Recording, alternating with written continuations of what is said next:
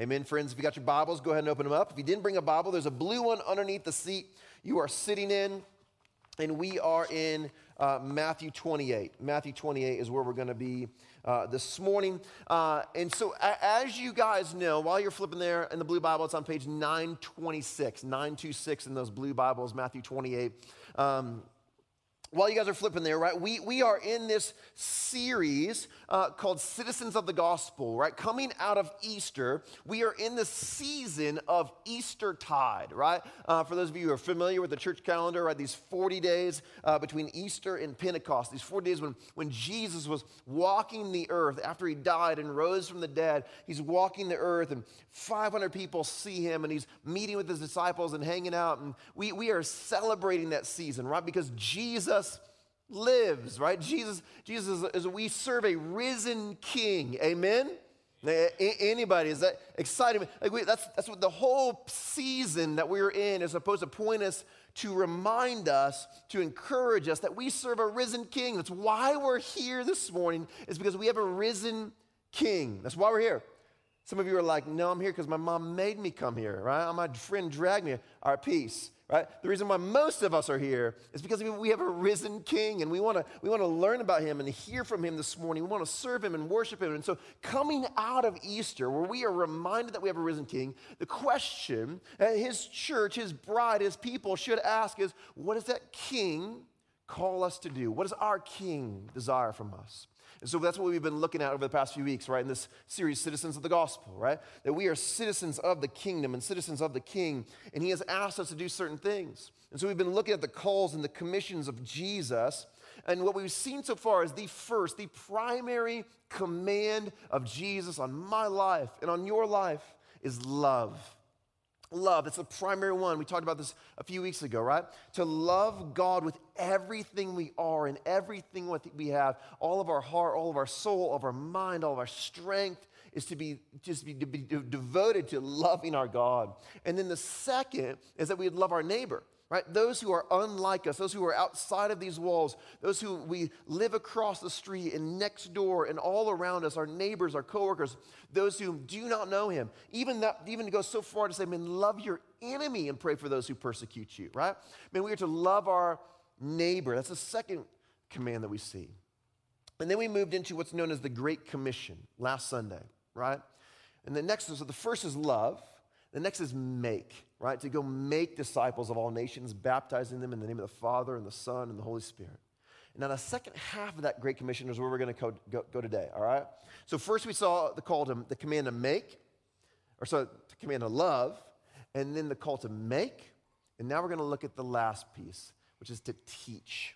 To teach. This is the second part of the Great Commission. Let me read it for us this morning in Matthew 28:18. And this is not just the word of God. This is the Great Commission of our King. It's what we are called to be and to do. And so in honor and reverence to it, if you're able, would you stand with me this morning as I read it for us?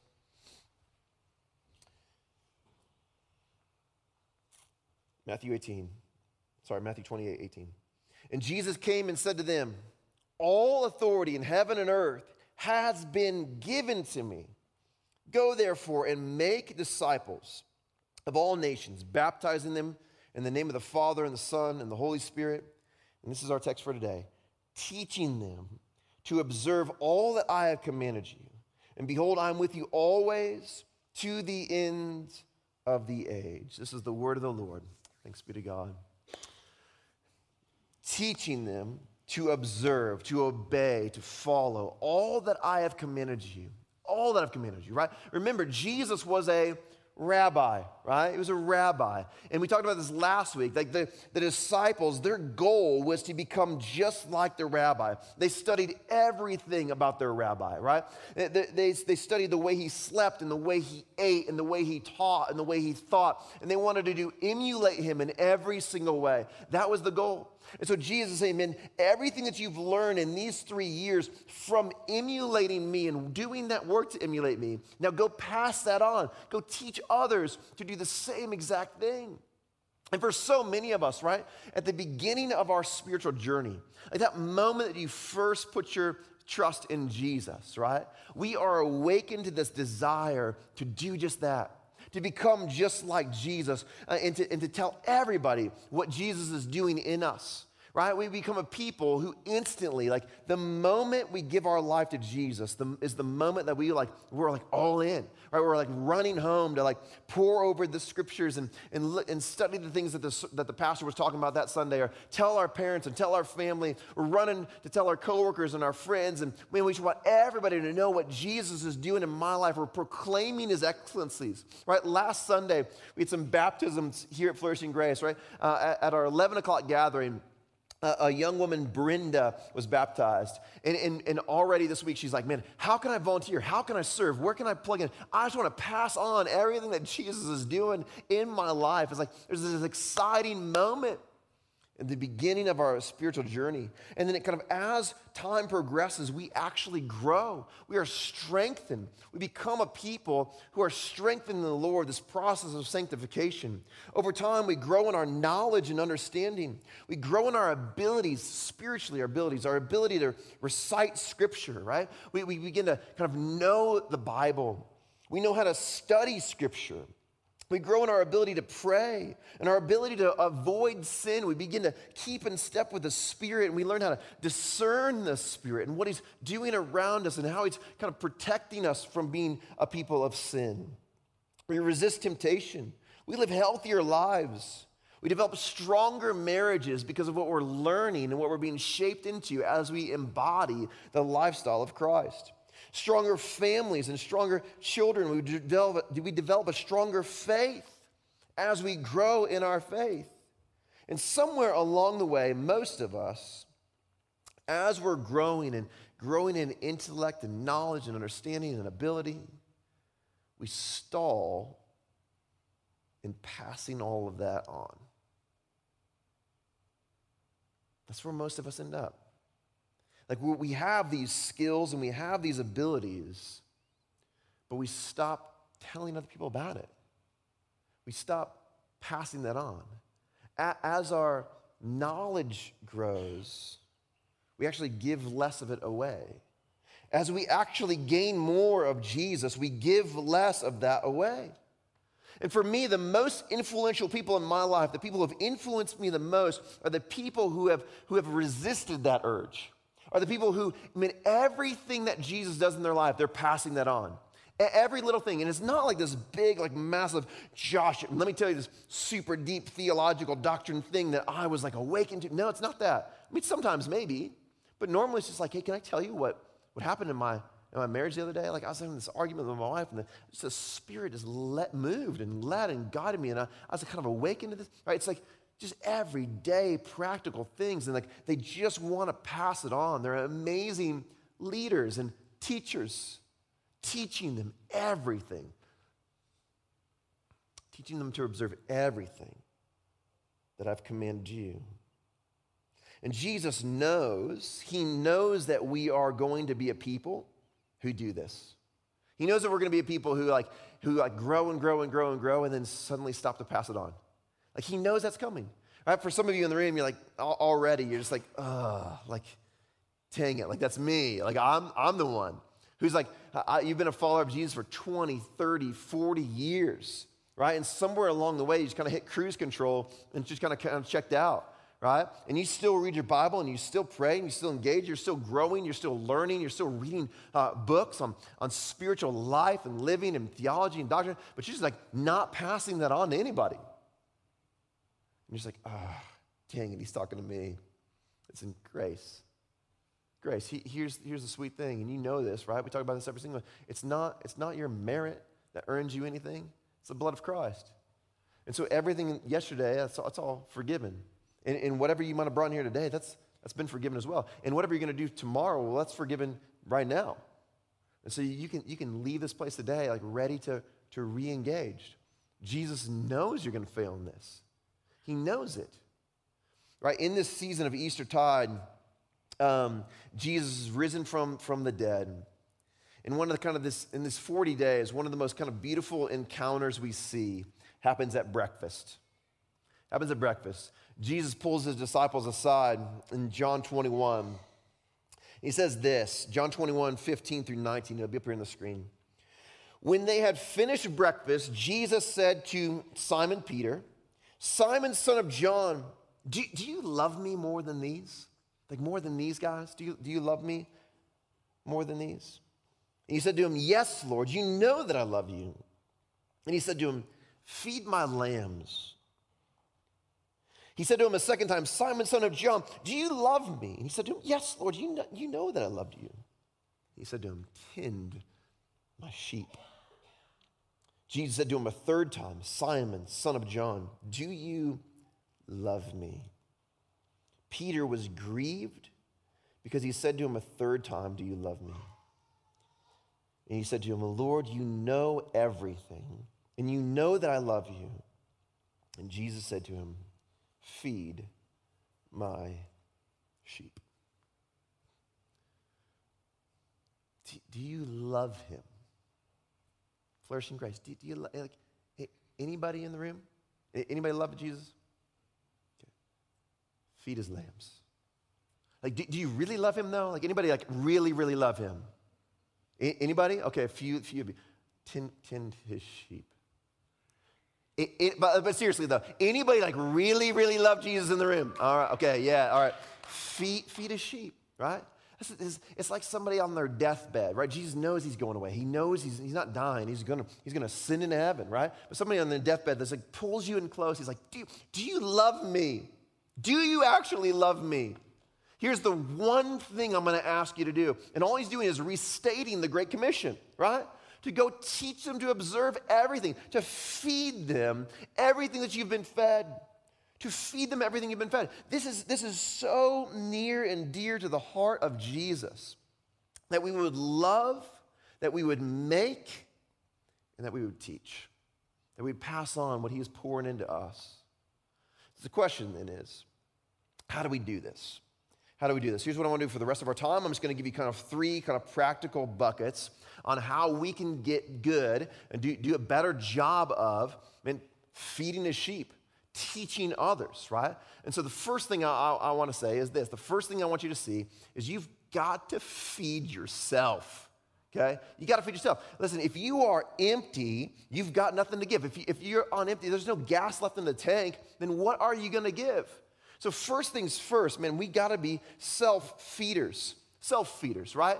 You get fed, on Sunday morning here in this room. Amen to that. You get fed in your path group when you meet with your path group. For those of you who are in the path group, amen to that, right? We live in this time, in this space where you have access to so many things that like nobody has ever had access to in human history, right? So many unbelievable books on living kind of a spiritual life and helpful books and right books and good books, right? We have access to the sermons of the greatest preachers who have ever preached in the history of the world, right? You can go and you can find nearly every single sermon that Spurgeon ever preached. It's on the internet. It's insane, right? And the sermons that are being preached today by the greatest preachers in the world are all accessible online. And listen, they're way better preachers than me. Like way better. And you can tap into them at any point in time. We can constantly be feeding ourselves, but the primary means, all of those things are secondary means of being fed. The primary means in which you must be fed is by being in the Word every single day. This is one of our core values, core identities here at Flourishing Grace, is that we are a people devoted to being in the Word of God every single day. And this is a must as a follower of Jesus. There are literally thousands of things in his word that he reveals to us about himself. And each one of these things are things that we can pass on as valuable things every single day. Every day we can have something that is valuable, a treasure that we can pass it on and keep it all at the same time. It's like coins that you can spend, but you still get to keep them. It's like going to Chuck E. Cheese and having unlimited video games. It's like that's a kid's dream, like unlimited games, right? You can spend it all and keep it all every single day. And 2 Timothy 3 says this, all scripture is breathed out by God and is profitable for what? Teaching. It's profitable. It's valuable.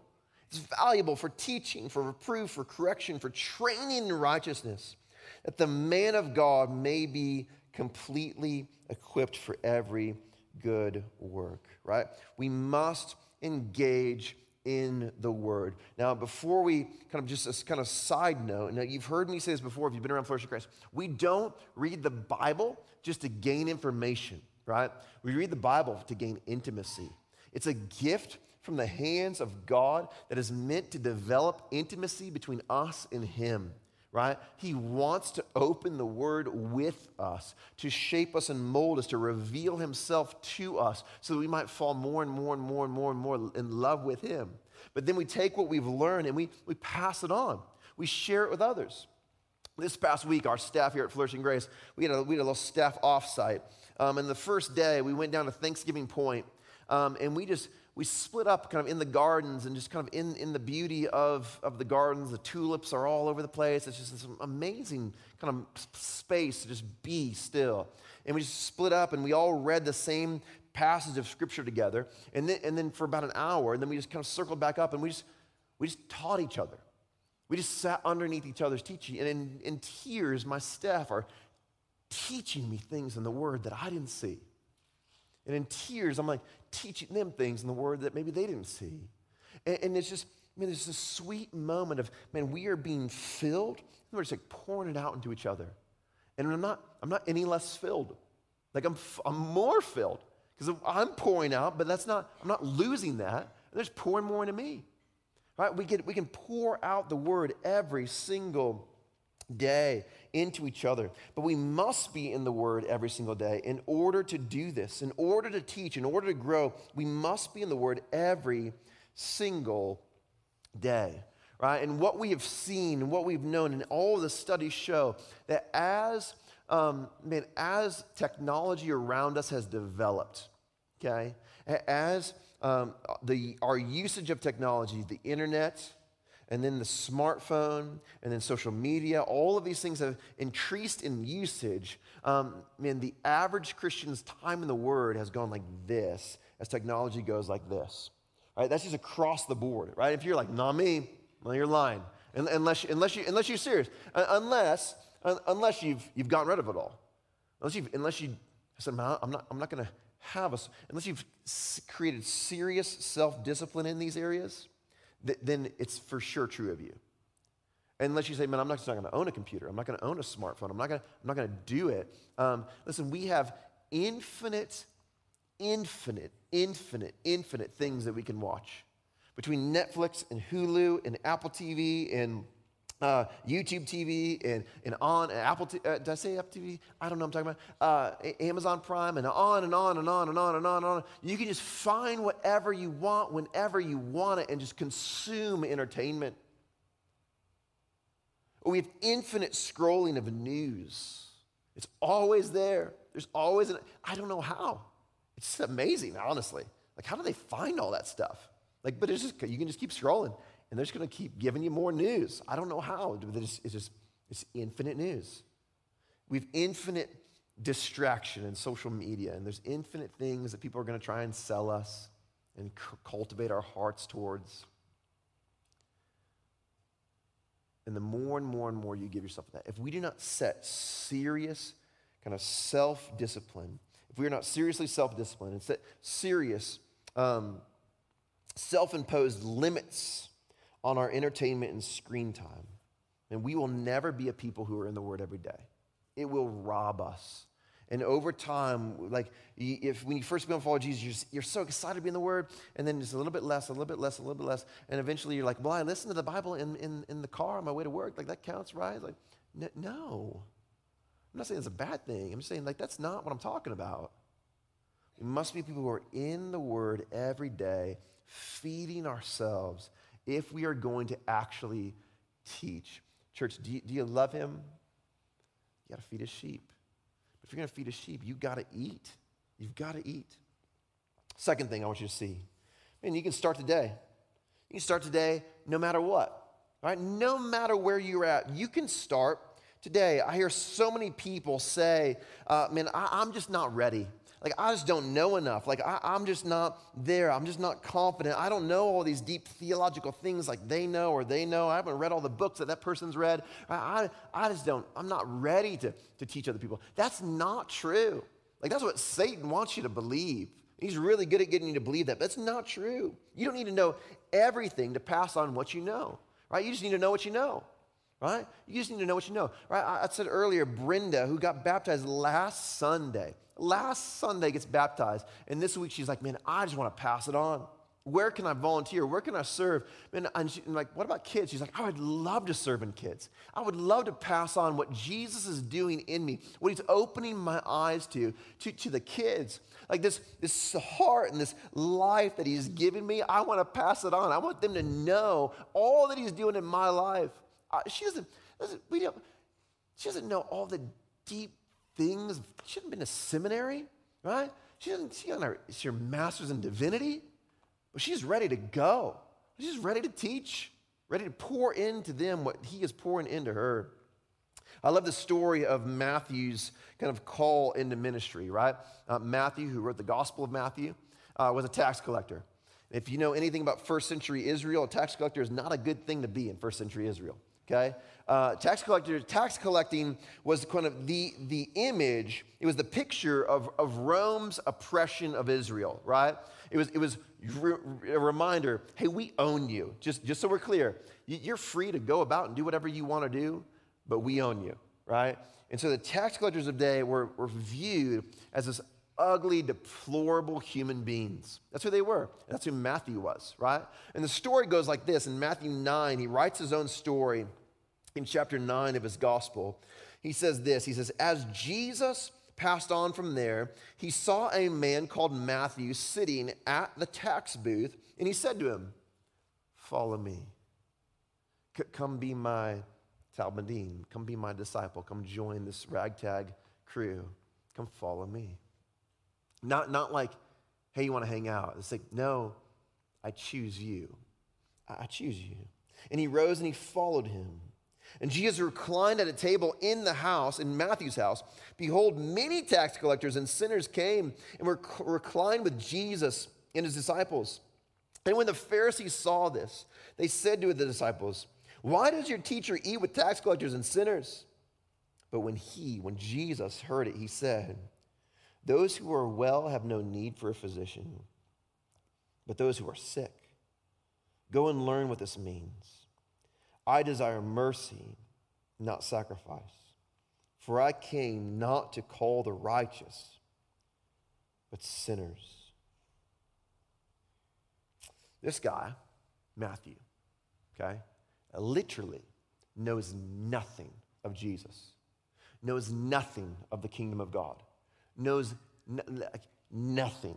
He is a reject of rejects. And I'm serious. He is that. He is. No rabbi would touch this man, right? Let alone Jesus, the King of Kings. He knows nothing. And yet, he's ready to pass on what he has. He calls all of his friends and all his buddies, all these tax collectors and sinners. He's like, I don't know anything, but come, the guy who knows everything is in my house. So come on, let's go. He is ready instantly from the moment he's called to pass on everything that he can possibly pass on. And Jesus says, that's why I came. I'm not a physician for the healthy. I'm a physician for the sick. For those who need it most, that's why I'm here. And so for those of you who are like, man, I'm just not ready, Jesus is like, and that's why I want to be the nearest to you. That's why I'm going to give you the most to pass on. You have so much to pass on. The guy who's known nothing still finds a way to pass it on. Our staff are constantly praying for people who would answer this call to just pass on what Jesus is putting into them, who would teach, right? Lindsay's constantly praying. Every week I hear Lindsay praying for volunteers in our kids' ministry who would just say, man, I don't have anything to offer, but I know the one who does. And whatever he pours into me this week, I'd be delighted to pour it into our kids so that we might celebrate more Ethans and more Seths, and that we would be sending young men and young women out of this place who are spiritually strong and have a desire to move into the university and to take Jesus with them, to spread the gospel on their campus, and they would know who their king is, right? Constantly just praying that people would have that burden, have that heart. Man, Brett, who's over our adult formation ministry, right, is constantly praying for people who are like in a healthy path group that would come alongside path groups that are, struggling or in brand new path groups, and just kind of pour into them and invest in them. And people who would say, man, God has changed my life through my path group. It's amazing. It's the best thing ever. And I value it so much. And that they would just take all of that, all that goodness that Jesus poured into them and be like, oh, I would share that with anybody. Would anybody be willing to pass that on? Because, Brett's praying for you.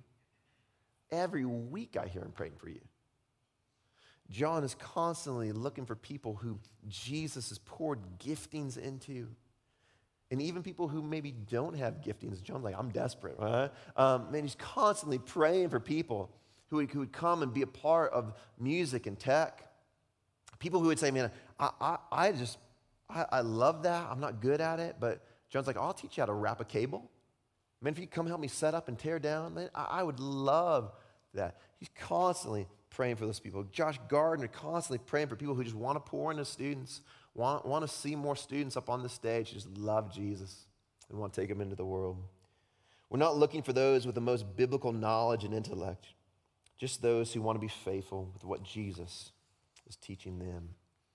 We want to be a people who pour out what's being poured into us. Last thing, okay? Last thing this morning.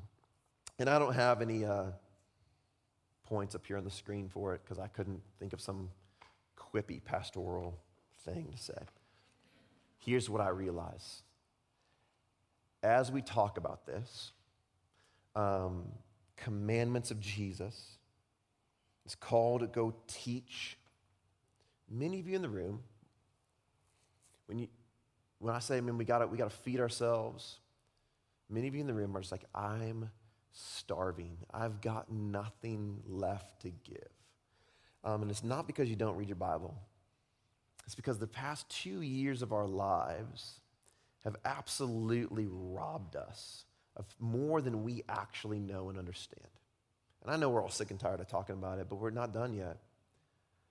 As a pastor, we are still seeing the effects of the past 2 years, just being kicked repeatedly, again and again and again. There is this massive discontentedness and unrest in our people, in this room and in our country. We're seeing everybody's just quitting their job or wanting to quit their job, wanting a career change, start something new, do something new. There's this unbelievable unrest and discontentedness, right? Something's got to change. There's an unbelievable, overwhelming amount of anxiety and just anxiousness and an intense weariness. People who are just lost. It's I don't know where I'm going or what I'm doing or what's next for me. I don't know. And so I'm like, all right, let's teach. And you're like, all right, yeah. Hey, babe, maybe I guess we should do that. I feel like we should. Just put one more thing on the calendar, one more thing to do. We've lost our zeal. We've lost our fervor. And we got to get it back. Because, listen, we've got to get it back. We're the church. There's so many things that we long to see. We want, as a church, we want to lead people into flourishing relationships with Jesus. We want to see you leading your neighbors and your friends and your coworkers into flourishing relationship with Jesus. We want to establish a church that is a beacon of the kingdom of God and advancing the kingdom in Davis County and throughout Utah and around the world. Right, that is a hub for ministry, unlike anything that this valley right here has ever seen, ever. More than we've ever seen. We want to be a part of that. We want to push back the powers of darkness and welcome into the kingdom of his marvelous light. We've got to go. We've got to get our zeal back. I love how Paul puts it to Timothy when he calls him to go teach. Tells Timothy to go teach. But first he says this in 2 Timothy 1 and 2. This famous text about discipleship and teaching, but we miss the first part. Paul says this, he says, "You then, my child, be strengthened by the grace that is in Christ Jesus." Be strengthened by the grace that is in Christ Jesus. And then he says this, "And what you have heard from me in the presence of many witnesses, entrust, teach, pass on to faithful men who will be able to teach others also," right? He says, Timothy, whatever, all the things, he's just repeating the Great Commission, right? I've learned all these things from Jesus and from the apostles, right? And I've passed them on to you. I've taught you, because that's what I've been called to do, to teach them everything that I've observed, to teach them to observe everything that Jesus commanded. I'll just pass it on to you. But now you've got to go pass it on, entrust it to other faithful men who will be able to entrust it to others, who will be able to teach others. Go do it. Go teach. Go teach. But before he says go teach, he says be strengthened. The first imperative is be strengthened by the grace that is in Christ Jesus. Be strengthened. Be strengthened by the grace that is in Christ. Be strengthened in what Jesus is doing. Turn your face and preach the gospel to yourself. Be strengthened in the grace that's over you. You're cleansed, you're washed, you came into this room clean. You came into this room a saint in Christ Jesus because Jesus lives. Vivit. Vivit. The great reformer Martin Luther was a sickly man. Horribly, horribly, horribly ill. And at his lowest moment, his friend came to visit him. And in his bedroom, Luther, he's bedridden, but he had gotten up, and at some point he had written on the wall the word Vivit. And his friend says, "Luther, what do you mean by Vivit?" And Luther says, "Jesus lives." Life, to live, Vivit. It says, Jesus lives, and if he does not live, I do not wish to live another hour. Everything had been taken from Luther. Everything. He was frail and sick and dying, and he did not want to live anymore, but he pressed on because Jesus lives. And if he lives, my next breath will be for him. And if I live and he lives, then my next breath will be for him. And if he sustains me one more breath, that breath will be for him. And if he sustains me another breath, that breath will be for him because Jesus lives. And when I have nothing left to give, when all my zeal is taken, I will have zeal in this. Jesus lives. And so we sit in this season and we sit in this moment of Eastertide. And the point, the hope, the reality is we are to be reminded of that our King lives. He's put to death. And now he lives. We must not become passive. We must not become idle. We must not forget our first love. And I know the past 2 years have deeply affected us in ways that we don't even quite understand yet. And I'm not trying to downplay the past 2 years. I'm trying to upplay the next 2. We've got to get our zeal back. We've got to turn our face towards Christ. We've got to get back after this because Jesus lives. And I'm not trying to tell you it's going to get better. It's going to get worse. And we know that. We know our economy is spiraling out of control. We know that any minute Putin's got his finger on a nuke. We know that whoever replaces Joe Biden is going to be worse than Joe Biden. Like, we know this. I ain't making you any promise. I'm not trying to sell you something. But who cares? Jesus lives. So turn it off. Turn off the flow, turn off the news and the social media, and turn off the phone, turn it off, because it doesn't matter. You can take all of that. Jesus still lives. He still reigns, he still rules, and he still called us to go and pass on what he's pouring into us, and he wants to pour into you. So church, do you love him? Like, do you really love him? Then let's go pass it on. Let's go teach others. Let's go tell our neighbors and our friends. Let's go tell our kids. Let's go tell our kids, the church's kid, my kids. Let's go tell each other what Jesus is doing in us. Let me pray for you guys. Jesus, come before you, and we know that you live. And so we find our delight in you, we find our rest in you, we find our strength in you, we find our joy in you. And so would you reignite those things in us? As our face has been pulled down and our legs and our hands have been weakened over the past few years, would you reignite in us? Would you strengthen us by your grace? Would you create in us an expectancy for what you're going to do next? In my heart, in my soul, in my family, in this church, and in this world. Would you create in us a hunger to be in your word every day? Would you teach us? Would you pour into us? And all that you've given us, we pour it into others. The things that we've learned about marriage, we pour that into young married couples. The things that we've learned about just raising impassioned children for Jesus, would we pour that into the young families here at Flourishing Grace? The things we've learned about your beauty and your wonder, would we instill that in our kids?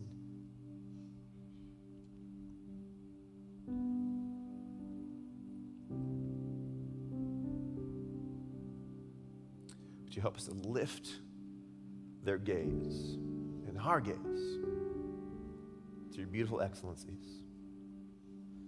Praise in your sweet name. Amen. Amen, friends. Why don't we stand, sing to him, sing over one another. One last song.